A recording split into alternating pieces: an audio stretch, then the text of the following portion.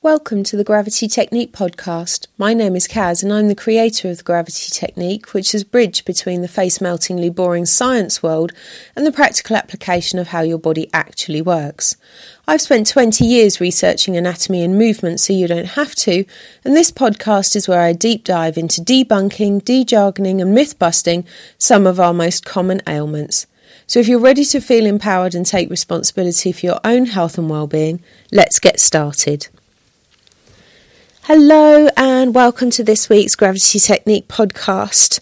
So this week we're getting all into the animals, and I really love this subject because whilst having a pet is a nice thing, it's also, there's some real studies behind how animals and having animals in our lives really affects our health and our well-being.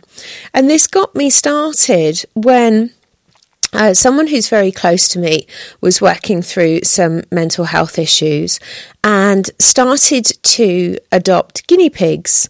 So she was in the pet store one day, just looking at the animals with her children, and she saw this guinea pig that was ready for rehoming, and the guinea pig had been given up for adoption.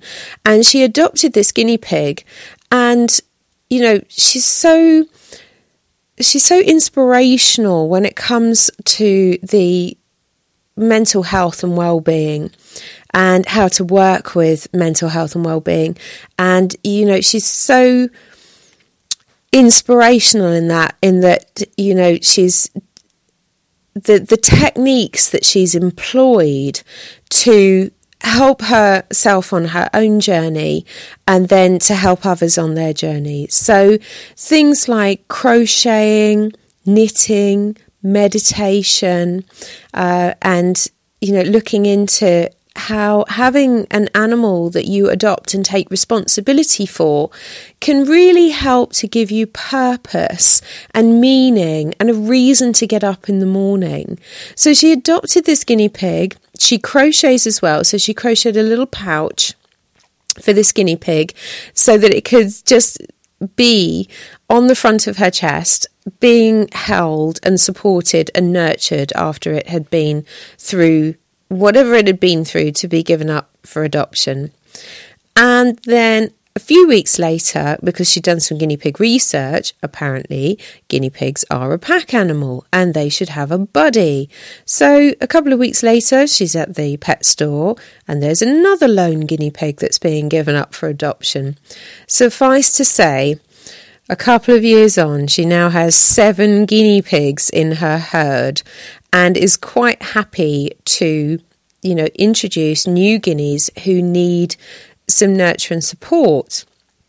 But in this process, what it's really meant for her recovery has been that she's been able to take responsibility for another life, and it's given her meaning and purpose. And when I got into this, during the pandemic, I kept teaching, and I was teaching online, teaching on Zoom. And what I noticed was, because when we put our mats down to do our movement practice, children and animals particularly all rush in and assemble on the mat that you've just laid down for you. And you shoo them out of the room, and then you lay on the mat, and they all come back in, and then they lay all over you on the mat. So with that in mind, I started to look at why are animals so interested in coming in to spend their time with us, but also, is that reciprocal? Is it a two-way door? And it turns out that it is.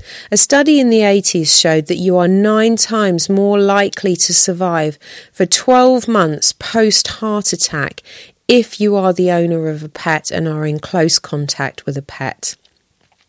They also showed that you were significantly at a significantly lower risk of coronary heart disease, and just the whole stressors in your body with regards to depression, anxiety, and those other health and wellness issues were significantly lowered when it came to having a furry animal around you. Cats and dogs were what they looked at particularly. But I believe, any animal that you are interacting with, whether that's a corn snake or a guinea pig or a hamster, it doesn't matter. It's an animal that has its own energy and has a bond with us. Another study showed you are 80% more likely to be engaged in conversation when you are walking with an animal than not. And that had a huge impact for that study, because what they were looking at was loneliness in elderly people. So if the elderly person had a small dog and was out walking it each day, their incidence of loneliness was significantly lowered because they were 80% more likely to be engaged in a conversation.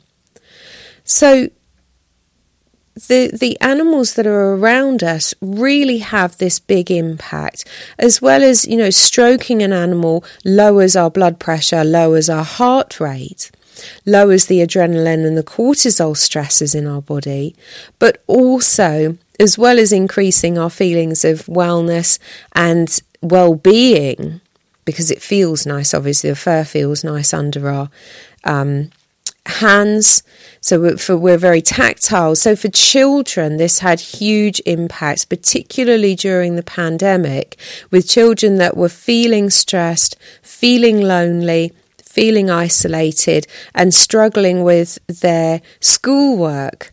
The introduction of an animal into the environment had huge impacts on how those children experienced well-being and feelings of well-being, and reduced the stresses that they were experiencing. So they're not just a furry face, they're not just a friendly face either. And when we think about touch and the science behind touch, yes, we have all the nerve endings in our hand and everything else, but when we look at the fascia that's associated with that, so if we've got the heart, if you imagine your heart in your chest, in the pericardium, it lives in a heart tent, which is called the pericardium. So you've got your lovely heart, and you've seen those, I'm sure, in pictures. Lives in its heart tent, pericardium, and that pericardium is the connective tissue that we call fascia. And that fascia encases the lungs as well, so that's the pleura. And it all sits on top of another load of fascia called the diaphragm. And from there, of course, if we think about this fascia being the cling film that encases and connects everything, if we go from the pericardium heart tent to the pleura of the lungs, and then to the inside of the arms, inside of the shoulders, and then we connect the fascia into the muscles, into the bones, and it covers the muscles and the bones all the way down to the hands. Now everything we touch is felt by our heart. So if you're holding your animal and you can feel your animal's heartbeat, you can feel the warmth of the animal, you can feel the fur or the scales if you have a chameleon or another, they call them cold-blooded. They're not cold-blooded at all. But if you have a reptilian pet rather than a furry pet, then it's just that connection that we have. And of course, as well as touch and the fascia being very receptive and responsive to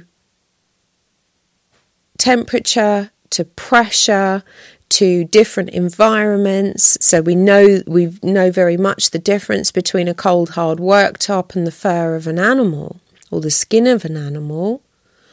But also we can feel the peristalsis of that animal, so the movement of their muscles, the movement of their skin, the beating of their heart, their breathing. You can feel all those things through your hand, and that's conveyed up through your arm and into one of our most sensory centres, which is our heart. This is not even getting into electromagnetic fields. So if you read Robert O. Becker's I can't think of it. It's gone straight out of my head when I'm recording. That's always helpful, isn't it? The Electric Body. There it is. It's in there somewhere. So if you read Robert O. Becker's Electric Body, where we really get into electromagnetic fields, have a look at Kirlian photography or the aura that we give off, but actually the electromagnetic field aura rather than an energetic aura, although they are one and the same. When we're engaging in close proximity with another person, with another animal, there is an exchange of energy, and the calmness of the temperament of the animal deeply affects how we feel. So we know that animals generally, they're quite chilled. They run at a much slower pace. They're mooching around. They're not really, they don't have the same stresses as humans. So it's, when is dinner? Is it sleep time? Do I go outside and have a mooch round? And, and for dogs particularly, they have these short bursts of energy. They go out into the field or wherever they're being walked. They have this huge hoolie, run around, massive burst of energy, and then they just go and chill. So generally, when we're at home with them, they are in their chilled out mode, and this has a deep impact on us. So when we touch animals, there is a touch exchange which conveys back to the heart, slows our breathing down. We will mimic whatever is nearest to us. So if we're touching an animal whose breathing is a lot slower than ours, or if we're touching an animal whose energy is more chilled than ours, then we will naturally meld ourselves to that. And that makes animals great anti-stressors, and that's been proven in quite a few studies, as I've referred to earlier. So when your animal comes into the room when you want to do your practice, perhaps we don't shoo them away. We know that they do get in the way. My dog particularly loves to get in, and the one thing she's not allowed to do is lick faces. She knows she's not allowed to do it, but what does she want to do more than anything else in the world, because she's told not to do it, is lick faces. So as soon as you've got hands on the mat and you're in a downward dog posture, for example, she knows that she can get in there and do the thing that she's not supposed to do. And there's not much I can do about it because I'm in a compromised position. And cats the same. They love to lay all over you, sit all over you, and generally get in the way. But actually, they can be a real aid to our practice, because if we come to the mat and we're feeling a bit stressed, or we're very caught up in the head, and we're thinking about what's been happening for us today, or we're feeling stressed about something, then actually having an animal as part of our practice, near to us in our practice, can be a real de-stressing tool. And we've seen this with the rise of dog yoga. Also down in the southwest in the UK, there's goat yoga, where you can have baby goats in the room. But the benefits of having an animal in the room while you practice are being more and more documented. So have a think about that. If you're feeling a little bit stressed, if you're feeling a little bit out there with things, and you're looking to just have a moment, you can grab your favourite cuppa. As you know, I'm a bit mad on the fruity teas and the hot water and the lemon and the ginger. But, those warm drinks calm the nervous system, cool the system down. And the same with your animal. So stick your cat on your lap, go and visit a friend's dog, or, visit a place. There's a beautiful cat cafe in London, which is wonderful. So if you don't have an animal of your own, or you're not able to have an animal of your own, you can go to the cat cafe and they will come and sit all over you, and it's absolutely wonderful. But just having a think about how we can calm our nervous systems down, and the impact that having an animal around us can have, and that trade of electromagnetic fields. Now, there is lots to unpack there with regards to electromagnetic fields and other humans. We start to maybe want to become a little bit more discerning about the energy exchange that we're having with other humans. Are they, helping us to stay in that kind of neutral, easy state? Or are they somebody that's really rubbing us up the wrong way and causing us to feel a bit out there?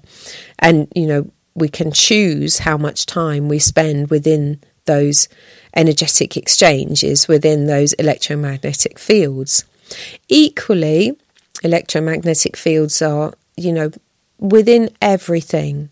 So if you don't have an animal, you can hug a tree and you can get your feet into the ground. This all helps to rebalance our electromagnetic fields, but it also helps to lower our cortisol, lower our adrenaline, and return us back to a natural, healthy state.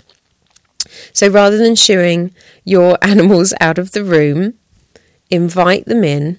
Let them come and stay with you, and just, appreciate, if you do have a pet at the moment, appreciate your animal. Go and give him some love or her some love, and give them a rub all over, and then just notice how you feel as well. It's an energetic exchange. Notice how your breathing changes. Notice how your heart rate changes. And, if you are an experimental person, as I am, try out different scenarios. Try out a practice without an animal and with an animal, and see how you go.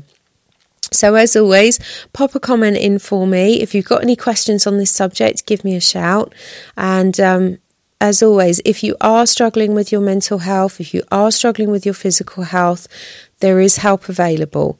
Particularly with mental health, it can feel challenging to get out there and, speak to a friend, or actually just put your hand up and say, do you know what, today I am struggling with this stuff, or I have been struggling for a little while.